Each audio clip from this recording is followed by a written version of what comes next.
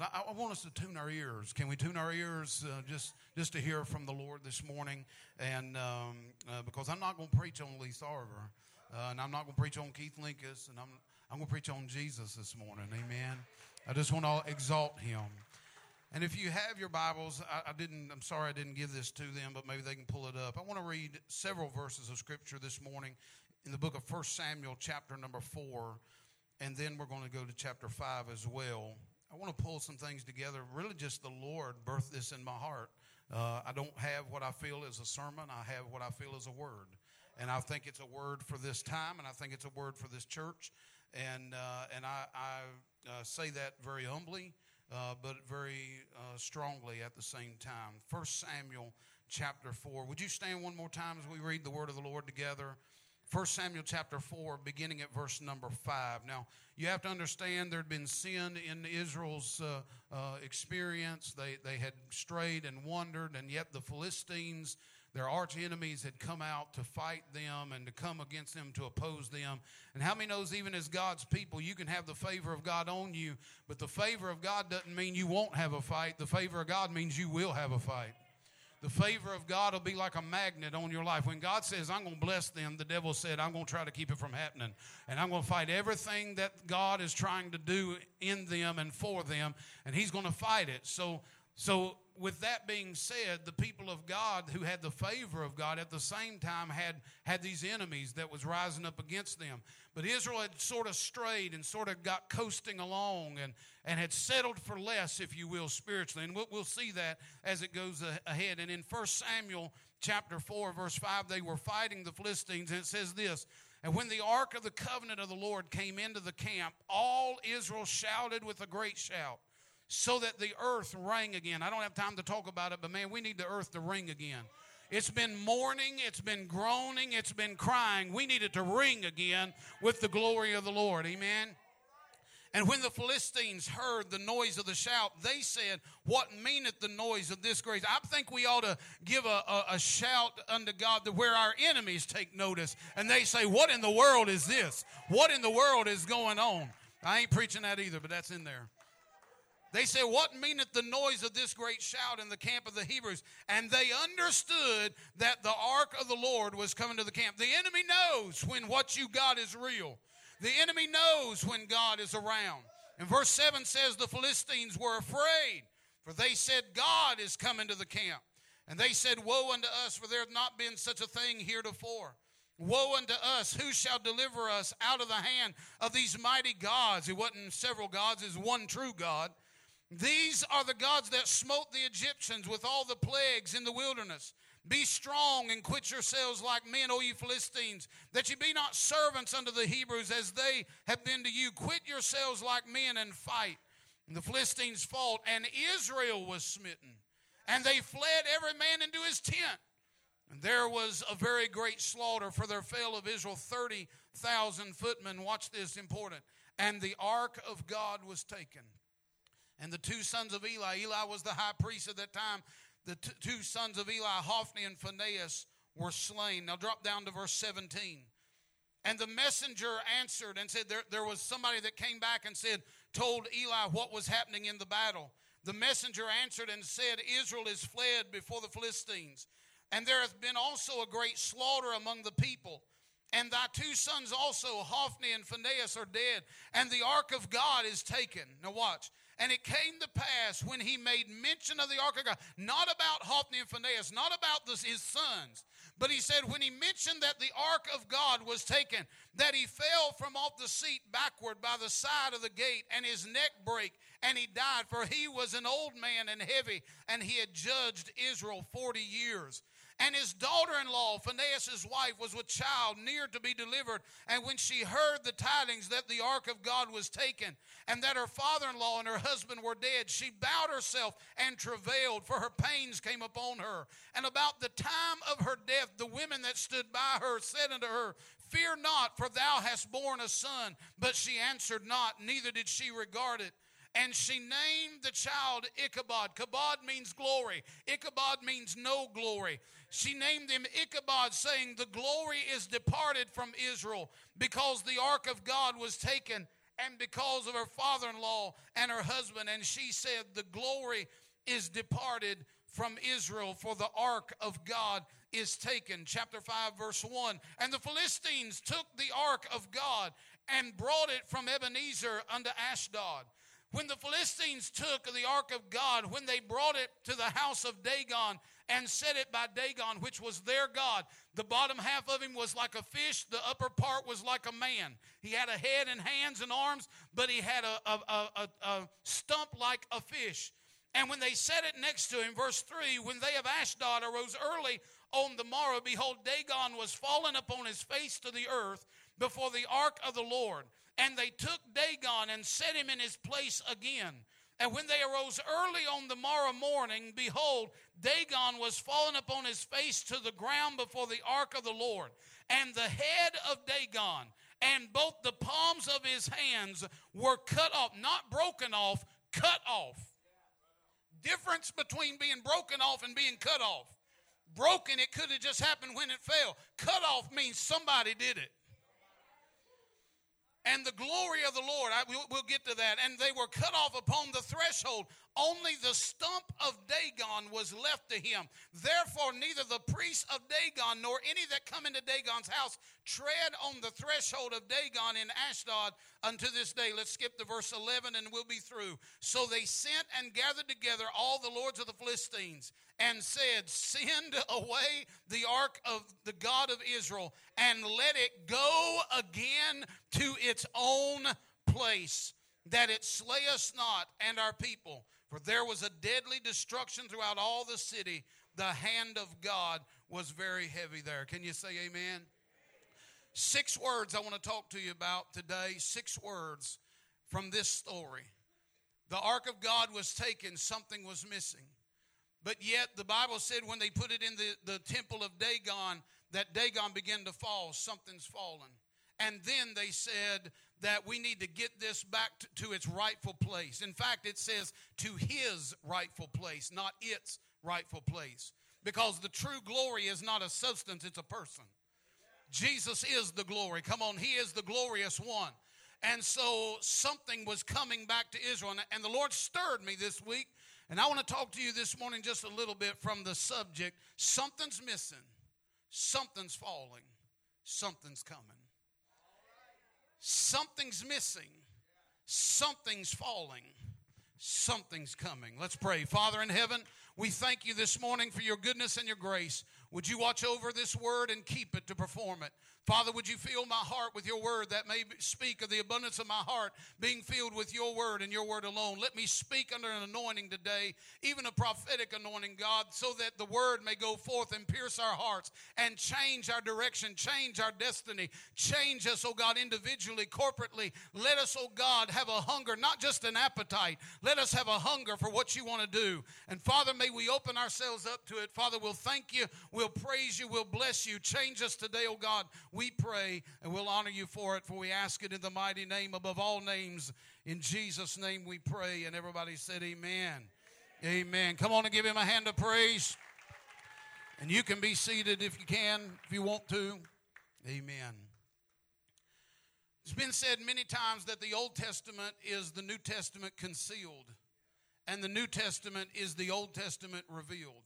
In other words, when we in this dispensation read the Old Testament, it kind of looks like a blankets on stuff. We don't really know, what does that mean? What does that stand for? What was the purpose? But when you get over to the New Testament, it's like God starts pulling the blanket back. Jesus was the revelation of God. The last book of the Bible is not the revelation of John. It's the revelation of Jesus. It's the fact that he was unveiled, that he began to unveil stuff to us that we didn't understand before. He began to say things like the kingdom of heaven. He didn't say the kingdom of heaven is. He said the kingdom of heaven is like. He said, I want to use something that's familiar to teach something that's not familiar. And that's how we understand the Old Testament, is because that's not familiar to us, but we see types and shadows and pictures, things in the Old Testament that now Jesus has come to fulfill, and that Jesus has come to perform, and that Jesus has come to declare. And so now we see the blanket pulled back. And I love the story of Passover. We see that. in the Passover, when they were in Egypt getting ready to come out, the Bible said that God instructed them to take lambs and to kill the lamb and to roast it with fire and to put the blood on the doorpost. We don't understand what that was about until John was baptizing one day. And the Bible said when he looked up, he saw Jesus and he said, behold, the Lamb of God. This is not a lamb of man. This is not a lamb of man's choosing. This is a lamb of God's choosing. He said, behold, the Lamb of God that takes away the sins of the world. And when he said the Lamb of God, now all of a sudden, where do our minds go? It goes back. It goes back to Passover, when the lamb was slain, when the lamb was offered to the people to partake of, and when the blood was applied. And now through the blood of Jesus applied to our life, now when God sees the blood, he passes. Anybody glad you've been passed? I know sometimes we get upset when we feel like we've been passed over, but being passed over with the wrong thing can be a good thing. I want him to see me and see the blood, and when he comes to pour out his wrath, just pass on over, because the blood of Jesus has covered me. Somebody said that when he got to the Israelites' house, that nobody died in the Israelites' house there in Egypt. That's not true. Somebody died in all the houses. Some of them died at God's hand, but some of them died. Come on, there was a lamb that was slain in the houses. And can I tell you, somebody said, well, you know, that nobody had to die when in the Israelites' houses. No, that's the truth is somebody had already died. When God got to their house, he saw the blood and said, somebody's already died. And can I tell you that when he comes and when he's going to hand out his wrath and punishment, he's not going to get to us and say, well, your wages for sin is not death. He's going to say the wages for your sin's already been paid. Somebody's already died the death that you should have died, because Jesus took the punishment of death for your sins and my sins. What a great honor and a great thrill. But that's sort of how it goes from the Old Testament to the New Testament. I love Passover. I love talking about the tabernacle. I love studying the tabernacle. And one of the things that's concealed there and revealed in the New Testament is the Ark of the Covenant. The Ark of the Covenant. The Ark of the Covenant really represents Jesus. It was made out of wood and covered with gold. Jesus was humanity and deity together. He was wood and gold. He was an earthly substance, but he was a heavenly substance. And it was there that the presence and the glory of God began to dwell and manifest and meet. Jesus was the walking Ark of the Covenant. He is the one who made covenant with God and with man, the one mediator between us, bringing us, reconciling us together. But the ark is a type and a shadow of the presence of God. It was there on the Ark of the Covenant that the Bible said that the glory of God would manifest. The Shekinah glory would manifest. And I want to tell you that people are going everywhere saying, man, I want to see something. I want to experience something. Friend, all you need is to get where Jesus is, because Jesus is the place. Jesus is the place where the glory manifests. If you want the glory to manifest, exalt Jesus. Quit showing off. Quit trying to make it about everything else and make it about Jesus. And if you'll exalt Jesus, the glory will come, because he is the glorious one. And so all of a sudden we look and we don't know what the glory was exactly like, because we hadn't seen it. We don't know what that was like. We don't know what that experience was like. I've heard stories even from my dad's church. He's pastored the same church for 40 years over in Reiner, and I know back before he even went there, there's stories of one night they had a little swayback church, and one night it's said that they called the fire department while church was going on, because the building was on fire. And when the fire department got there, there was no fire. Somebody driving by said that church is glowing. It's on fire on the inside. But what had happened was the glory of the Lord had manifested, literally manifested, and was in the eaves of the building, and it glowed with the glory of the Lord. Let me tell you, that's the fire we need. That's the glow we need. That's the manifestation we need. Not just so it can be seen, but because of what happens when you get in that dimension of glory. And so we don't know exactly what it means. And this is what I begin to think, is that a lot of people today, we don't have point of reference. When I talk about the glory, when we talk about the manifestation of the Spirit, I know Brother Paul, Brother Angle, Brother Lee, other pastors, ministers, Brother Davey, Brother Wayne, different ones. We've been in it long enough, and we know what we're talking about, but a lot of people don't even know what you're talking about. because they had no point of reference. Many in Israel was like that with the glory that would manifest on the ark. They had never seen it. They had never experienced it. They had strayed, they had drifted, they have wandered away, and the glory, as far as the physical manifestation, had not manifested for quite some time. But they still had the ark. They still had the ark. And the ark was important, but the ark was the place where the glory wanted to manifest. And I don't know about you, but I don't want no gloryless ark. I don't want symbols without substance.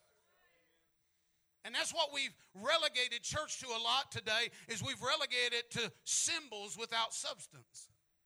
Pastor Lee was talking here the other Wednesday, and he said something about, I believe it was on a Wednesday, and he talked about Samson, and he said how that Samson, when he laid in the lap of Delilah, that finally when she shaved the locks of his hair, or had his hair shaved, that she said, the Philistines be upon you, and he got up and shook himself. But that was just the symbol. And he didn't even know that the Spirit wasn't upon him and within him anymore. And he had the symbol. He thought the shaking was the Spirit. No, it's not. It's not the same. You got the symbol, but not the Spirit. And one of the things God stirred me about to say today is that number one is that something's missing. Something's missing. Something's missing from the body in general. I'm not talking about everywhere or every service, but in general, there's something that's missing, and it's that tangible experience and encounter. It's that tangible glory of God. Something is missing. I'll show you in a moment. But the question we have to ask ourselves is, which do we have? Which do we want? Which are we satisfied with? Because I've found out that God will let you live with the symbol if you're satisfied to not have the substance. God will let you settle for less. He is a gentleman and will not push himself on you. He will not make you feel his Spirit. He will not make you hungry. He will not make you long for it and crave it. He will not make you have an encounter with him, but he will give you an opportunity. He will say, come unto me. He will say, hey, I've got something for you. He will stir. He will show up, and he will try to draw you toward him, but he will let you live with less. And I got news for you. I just got to tell you, I am so tired of churches and church services and preachers and singers when we settle for less. I can't handle it anymore. Man, when I go to churches and they don't want the glory, they don't want the Spirit, they don't want the move of God, I'm thinking, dear God, one of us is going to need medicine. Either I'm going to need medicine to get through this, or when I get up there, they're going to need medicine to get through this. because it's the glory, it's the power, it's the Spirit of God that makes the difference. And friend, I'm telling you that if we are going to impact this generation, we must have more. Come on, we got to have more than a story of what once was. We got to have more than a testimony. I'm glad for your testimony, but we got to have more than a testimony of what God did way back 22 years ago. If we're going to impact this generation, we got to have more than just somebody's memory that says, well, you know, I remember when. I'm glad you remember it. That's all well and good, but I need something right now. I need God to touch me right now. I got heartache and pains and battles and enemies and opposition right now. I can't live on memories. I can't live on that. I need something to manifest in my life today. I need something fresh. And if we're going to impact this generation, we got to have more than a memory of the glory. We got to have more than a testimony of the glory. We got to have more than something. We need an experience. Come on, something's missing. Something's missing. We have symbols without substance. Can I talk to you a minute? We have symbols without substance. We have motions without manifestation. We have excitement without an encounter. We have enthusiasm without experience. We have volume without victory. That's something we Pentecostals are bad for sometimes, is we think that victory is in the volume. So things ain't moving. Come on, brother, turn me up. Come on, sis, turn it up. Come on, sing a little loud. That's all well and good, but victory's not in the volume. You can have volume and be completely defeated. What we need is the glory. What we need is the Spirit of God. What we need is God to move in us and move on us to where nothing else matters, and we're not concerned about anybody or anything. What we need is the glory. Something's missing. Something's missing. How do you know something's missing? I'll tell you. When Christians are constantly depressed, something's missing. When people drag in late and slip out early, something's missing. I ain't looking at nobody. When sports stadiums are full and pews are empty, something's missing. When sin is celebrated but the Spirit is tolerated, something's missing. Come on, when certain sins have done crept in and they are petted, but speaking in tongues is persecuted, something's missing.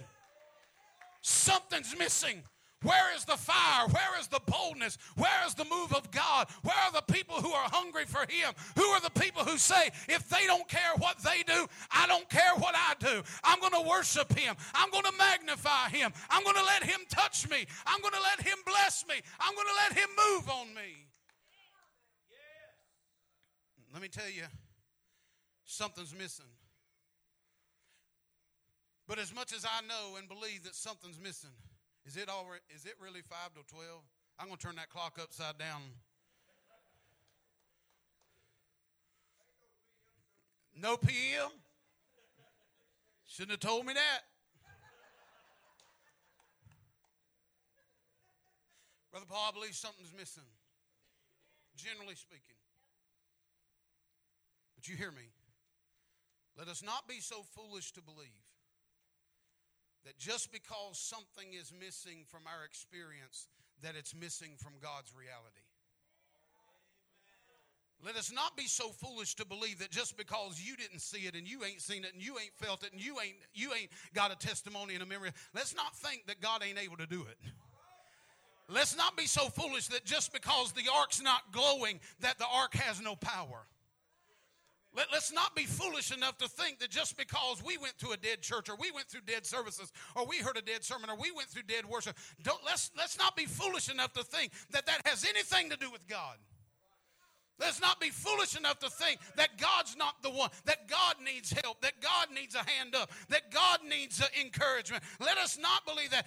Listen, it does not mean that it's missing from God's arsenal. My God is not deteriorated. My God is not diminished. My God is not sick. My God is not ill. My God is not somehow decapitated. My God is not decrepit. My God is not injured. My God is not wounded. My God is not going down. He's not on his last leg. My God is as powerful and as mighty and as majestic as he's ever been. And what he did then, he can do today. We need something fresh.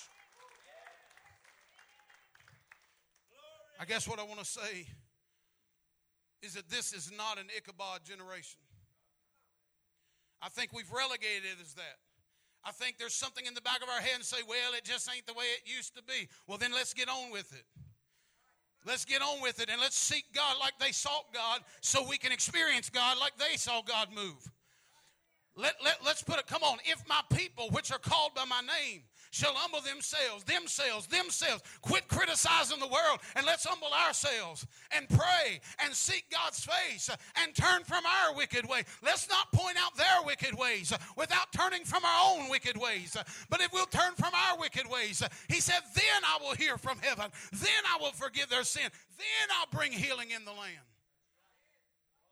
Because there's something wrong in this sick land of ours that only the glory of God can change. Only the glory of God can fix. It's not going to be the White House. It's not going to be Congress. It's not going to be the representatives. It's not going to be the senators. It's not going to be officials. It's not going to be politicians. It's not going to be anything. It's not through this law and that law. It's not going to be through legislation. Only the glory of God can fix some of what's sick in this nation and in this world. And I want to tell you, let's not be foolish enough to think that because something's missing from our experience, that it's missing from God's arsenal. Let's not resign and relegate this generation as the woman did. I don't have time to get into the story, but when they heard that the ark of God was missing, the ark of God was taken, the Bible said the woman went into labor and they named the child Ichabod, meaning no glory, or the glory had departed. But listen to me, let's not declare that over this dispensation and over this generation. Let's not declare that God no longer. What hope do we have if God doesn't heal anymore? What hope do we have if God doesn't work miracles anymore? What hope do we have if He doesn't save the lost anymore? What hope do we have if backsliders can't come back home again? What hope do we have if God's not working anymore? What hope do we have without Him? This is not an Ichabod generation. The glory is still real. The glory is still mighty. The glory is still powerful. I want to tell you, what hope do we have if God doesn't deliver and set free anymore? Let us not relegate this season to lacking glory. Because just because glory has not been your experience doesn't mean it's not God's reality. And I want to tell you that God, just as He did here, He's about to prove to us. You hear me? You hear me? I believe this. I believe He's about to prove to His people and to those around that He is still glorious. I believe He is about to prove that He is still glorious. In fact, I declare to you that He has proven it to us, and He is about to prove it to us again. Can I talk about it a moment? Thank you. He has proven it, and He will prove it. Watch this, out of this text. I know I ain't dealing a lot with the text. You got to hear with spirit ears. Let him that hath an ear hear what the Spirit is saying. The ark you say, well, I think the ark is gone. I think the glory is gone. No, this is not Ichabod. This is not a time for the glory to be gone. This is a time where we need to say the glory needs to come, and we'll do anything for the glory to be here. And so the Philistines took the ark, and they took it away, and they took it into the house of Dagon, their god. Half fish, half man. Sounds like a schizophrenic, double personality. Didn't know who he was. And the Bible said they set the ark down. Watch this, watch. And they set the ark down beside of him. And they went on, nothing seemed to happen. Seemed like the ark of God was cohabitating with another God. Seemed like there was no power. Seemed like there was no glory. Seemed like nothing was going on, like nothing positive would come. And there's too many, my God, there's too many times where we look at things as being, and we may not say it, and it may not be our confession, but somewhere in our mind, in our heart, we think that there's things that's really pushing God's limits. We think, man, I don't know if God's really going to come through on this or not. I don't know if God can really do this or not. Let me tell you something, buddy. You get the ark of God. You get the power of God into the right atmosphere and in the right environment. Let me tell you, God will show you what He can do. And all of a sudden, they took that ark in and set it next to Dagon, and for a while it looked like cohabitation. It looked like it was going on. It looked like there was nothing happening. But the Bible said when they come in the next day, that Dagon had fallen over. And the Bible said that the Philistines came and got their God. 1-800-HELP-A-DEVIL UP.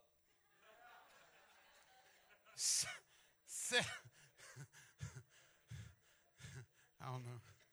It's because I'm using Pastor Lee's microphone. I don't know what it is. So they set him back up. And they said, oh, it's been a strong wind in here or something. Something doesn't happen. We don't know what happened, but he's in good shape. Whew, thank God that our God is in good shape. We had to help him, but he's in good shape. And the Bible said that they left.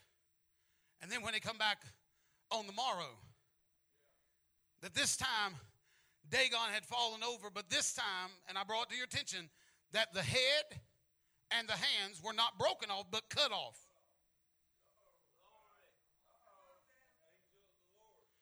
And now they're let me show you what this means. Did you hear what I said earlier about Old Testament concealed, New Testament revealed? There's something that just was revealed right here that you may not have caught, but since I'm nice, I'm going to give you another chance. They brought the ark in, set it next to Dagon on day one. Everybody say day one. On day two, everybody say day two.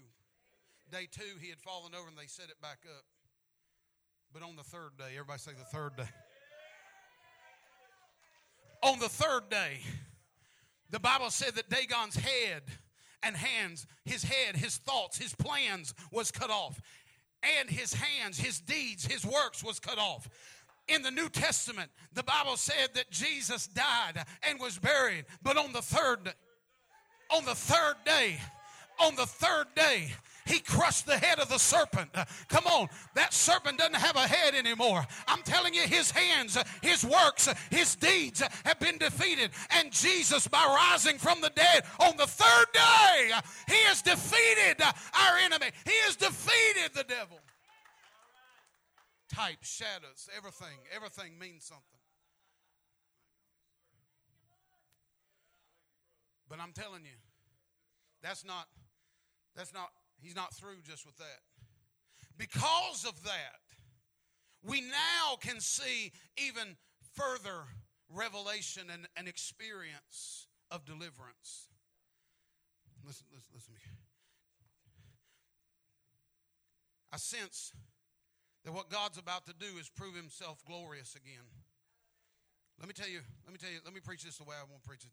It's 5 after 12, but there's no PM service. I just want to repeat that, just for your benefit. I sense that God's about to prove himself glorious again. Listen, everybody in this room, okay, listen, the Philistines and Dagon, their God, was a stronghold against Israel. They really fought. They really put up opposition. It seemed like something they never really could conquer. Everybody in this room has a Dagon. Some form or another, you got a Dagon. Everybody at some point in their life anyway will have a Dagon. You have something that seems for a little while to be cohabitating with God. Doesn't seem like God's overthrown it. Doesn't seem like God's knocked it over. Doesn't seem like God's moving on it. It don't even seem sometimes like God can or God wants to or God desires to or God will. Maybe he's not able. Maybe this is much, I don't know, but it seems like there's something missing from my experience, and it seems like the ark, I got the ark, I feel the blessing of the Lord, but I got this Dagon thing sitting here too. I got this stronghold sitting here too. I got this problem that won't go anywhere too. And so I got the glory on one side, I got the ark on one side, and I got Dagon on the other side, and I'm halting between two opinions. Which one am I going to turn my attention to? And too many times we turn our attention and our energy to Dagon instead of to the ark. And we put so much attention and so much effort into Dagon. Now watch this. This is important. You have, everybody has a Dagon. You got something that appears to have been equal to God, or even maybe greater. The ark seemed to cohabitate. But I got news for you. It might have seemed like the ark was cohabitating with Dagon in that initial stage, but God was just positioning himself. And I got news for somebody today. I believe that God has been positioning himself in your life to show himself glorious on your behalf. Now watch this. This is important in this text. I can't stay here long, but I can't move on without talking about it. Because the Bible said that sitting next to the ark, the representation of the presence and the glory of God on the earth, the Ark of the Covenant. When Dagon sat beside of that on the morrow when they got up, that Dagon had fallen over. And then the Bible says that the lords of the Philistines, the men of Ashdod, they came in and they set Dagon back up. Let me tell you what some people's issue is. Some people's issue is not that God's not pushing things over. Their problem is that some people around them keep setting it back up. Some of us could have been delivered if we'd have quit listening to the wrong people. Some of us could have come through already if we wouldn't let people keep putting back up what God's trying to push down. Y'all not helping me. I'm gonna go on and preach anyway. I feel my help coming. See, for some, the problem is that every time God starts moving to deliver them, people around you keep setting the stronghold back up. God's trying to get you to a life of faith, and the people around you trying to tell you it's okay to doubt. Well, it's just so hard, and God understands, and you just, no. He's trying to get you to faith. And I don't need you encouraging and strengthening my doubt when God's trying to tell me I need to believe.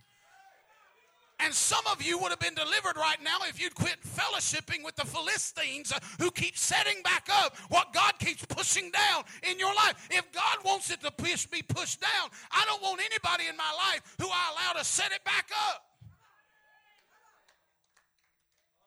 Some of us would do well to take inventory of the people around us. Not sitting next to you, don't do that.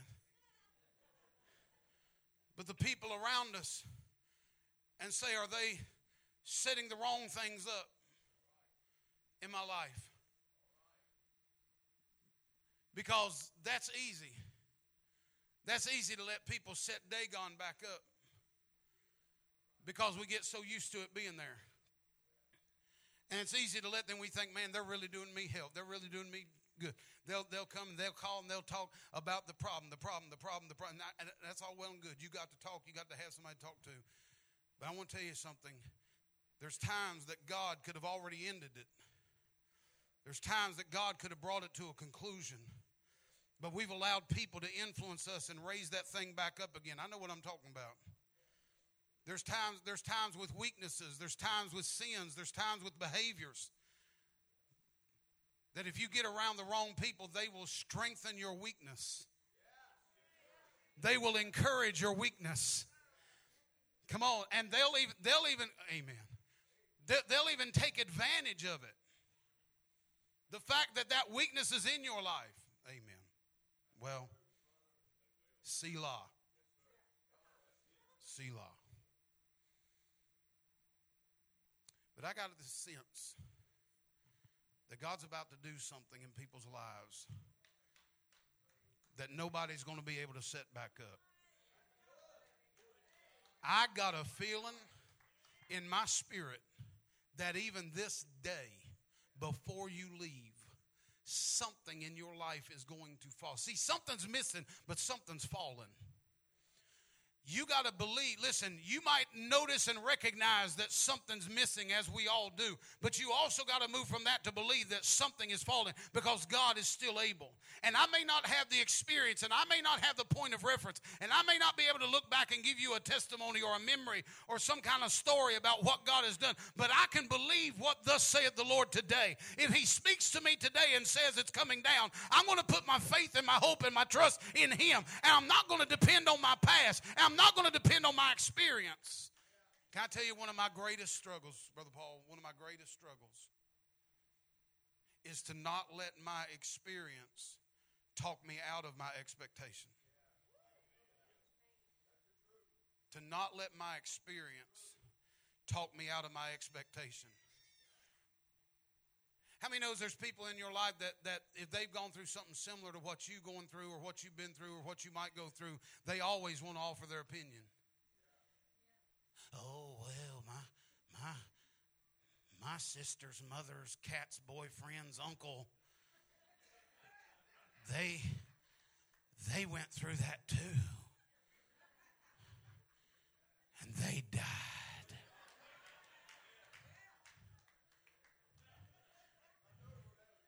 Please excuse me, but we need to then have a catechism and remove you from my friends list.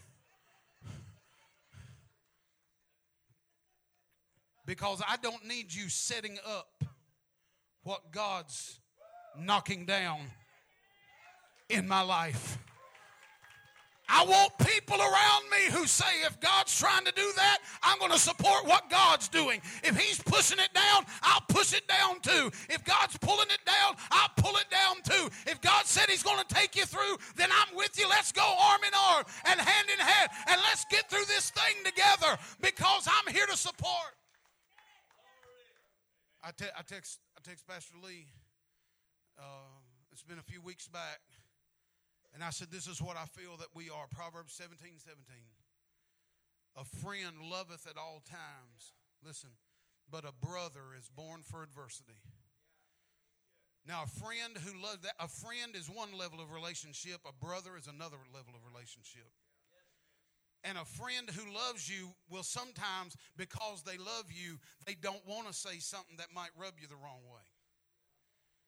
But a brother who's born for adversity might just look at you and say, I still love you. I'm your friend. I love you. But because we're in adversity, I'm going to need you to pick that sword up.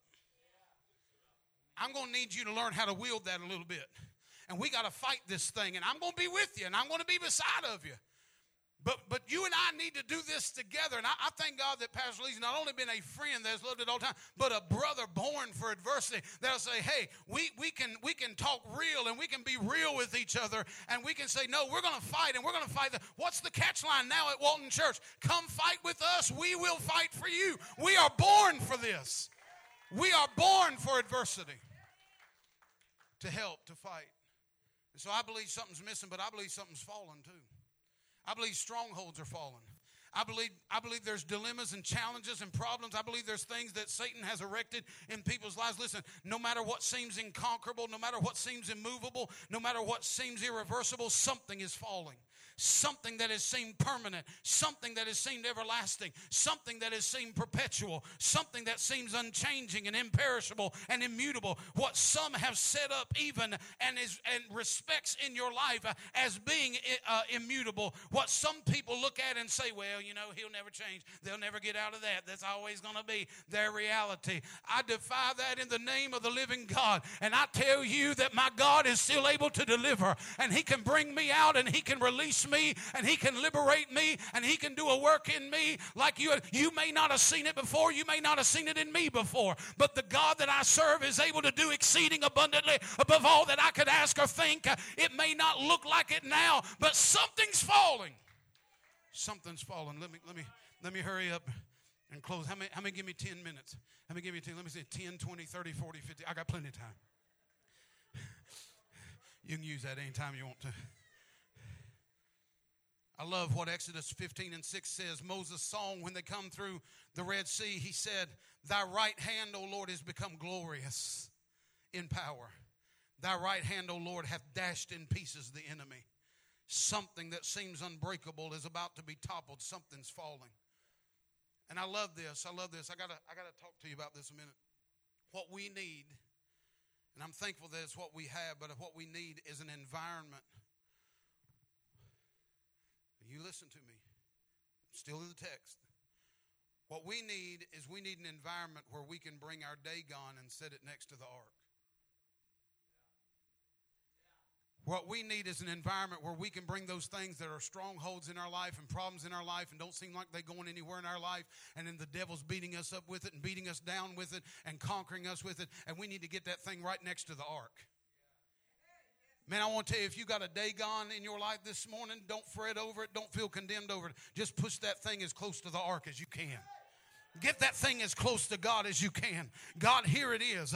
God, here it is. I can't handle it. I can't do it. I can't move it. I can't fix it. I can't clean it. I can't do anything with it. But God, I'm going to put it right next to the ark. I'm going to put it right next to your glory. I'm going to put it right next to your spirit. I'm going to put it right next to your word. I'm going to get it real close, Lord. And if I can get it close, I found out if I can get my Dagon close enough to the glory of the Lord, that thing can fall. Its head will cut off. Its hands will cut off. It can't stand anymore. Listen to me. The bottom half of Dagon was like a fish's tail. And I'm telling you that the wrong people have been squirming like a fish. I believe it's time that God wants to do something to make the enemy squirm where he's been doing stuff to make us squirm. I believe the squirming is about to have role reversal, and the enemy needs to squirm instead of us squirming. And I'm telling you that the glory of the Lord is going to manifest. I love this. We need this environment where we can bring it. I have to say this. I'm really trying to hurry. But I love the story of the man with the withered hand. I love because he was in the temple. He was in the synagogue. He was there. And the Bible said that Jesus saw him. And that Jesus said, now here he's got this wounded hand.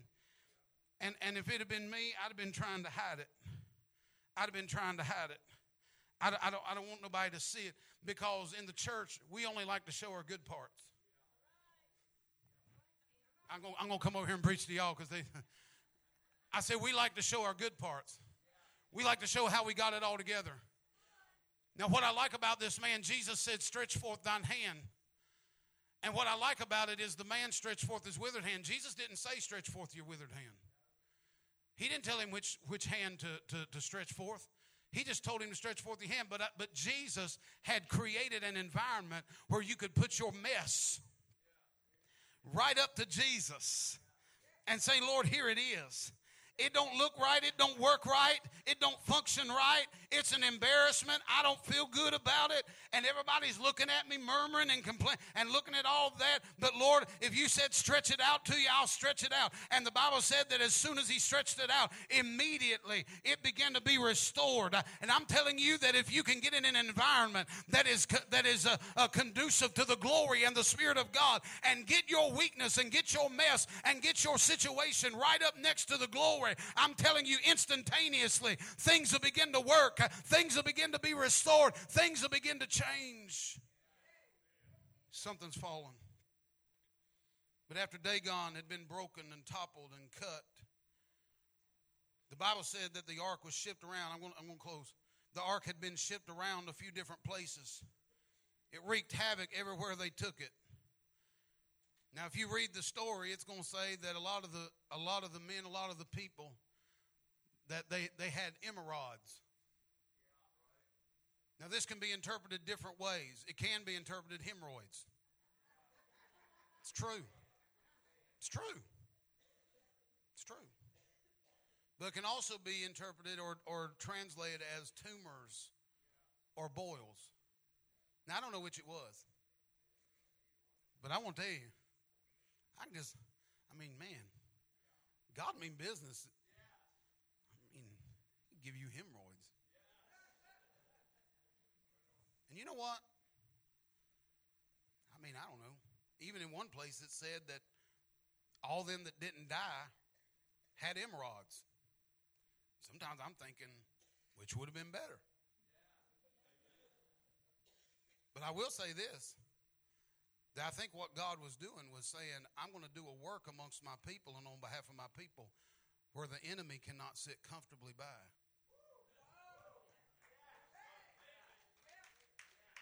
Because I think too often we provide this comfort zone for our enemy. And God said, no, I'm not going to let them sit comfortably. I'm going to cause, amen, well, anyway, no preparation H either. I don't know. So the people either died or they had sore bottoms. The point is this: God was moving in a way where the enemy could not sit comfortably. I believe that God, what I'm saying is this: I believe that God is about to discomfort the enemy that's been discomforting you. I believe God's about to turn that thing around where you've been pacing at night. You've been up sleepless at night. You've been wondering what's going to happen and what am I going to do about this? And you've not been able to sit comfortably and you've not been able to rest comfortably. And you've got all this stuff going through your mind. And God said, wait a minute, you get that thing close enough to me, there's still glory. I'm still powerful. I'm still God. And I'll turn that thing around and it'll be the enemy that's up at night saying, what am I going to do now? They're walking in peace. They're walking in victory. They're walking in power. What am I going to do? So, I don't know of anything that'd be more painful than a holy hemorrhoid. I'm just got to say, I'm moving on. But God, what God was doing, and I'm through, what God was doing was clearing a path for his ark to come back to its rightful place. And I really believe that this is what's happening. I really believe that God is saying, I'm ready to come back to my rightful place. I'm really ready. I've kind of let y'all do, and I'm not just talking about Walton. I'm talking about church in general as well. But I've let you kind of do, and you've felt some things out, and you've seen if it worked, and you've tested the waters and all this. He said, but I'm tired of testing waters. I'm ready to make waves. I'm ready to make waves. And so something's missing, and I get that. Something's fallen, I get that. But I come to tell you today, something's coming. Something's coming. I sense a fresh wave. I sense a fresh wind. I sense a fresh fire. I sense something fresh is happening. Something is coming. The ark is returned. Listen, what really comes is an opportunity to embrace what God wants to do. This is the thing about, did you know that it took, the Bible said in 1 Samuel 6:1 that the ark of the Lord was in the country of the Philistines for 7 months. It took them 7 months to figure this thing out. It shows me that the enemy will not go quietly, he will not go quickly. But that if we will persist and we will pursue and we will push, I'm telling you, God's about to turn some things around in your life. Come on, give him praise this one. Would you do it? I want them to come. I want them to come. Watch. Here's what I want you to know. God will not force. Don't tune me out. God will not force revival on us. God will not force revival on us. But he will give us the opportunity to experience it. The Bible says this even. The Bible says that the ark, when it did make its way back, that the ark sat in Kirjath Jearim. Watch. It sat there for 20 years. 20 years. You know what grieves my heart, and yet it blesses my heart that we still have opportunity because of the word of the Lord. But what grieves my heart is as the ark was coming back to Israel, they let it sit not in its rightful place, but only part way back for 20 years. What grieves my heart is that what I believe we're going to experience from here on out and what we're going to experience in the glory of the Lord, it could have come 20 years ago. We could have had it. It's been available. We could have had it long ago.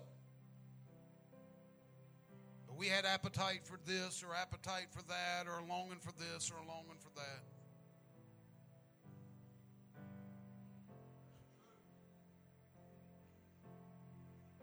But I sense what God's doing is saying, I've let you entertain all these other appetites, but I'm stirring a hunger in the hearts of my people. And I believe there's going to be some Davids that are going to say, let's go get this thing. Let's go get this ark. And let's get it in his rightful place. Let's let God move the way that he wants to move. And can I tell you that when they did that, when they got serious with God at a place called Mizpah, that revival and restoration started. Families were restored. Situations were restored. Lands were restored. You want God to restore, you need something restored in your life. Joy, peace, family, whatever it is. I'm telling you, if you'll push close to him, he's giving us an opportunity today. He's giving us an opportunity today. And I know the buffet is waiting. But I can tell you this, that what's on the table of the Lord is a lot better than what's on the buffet today. And if you're hungry,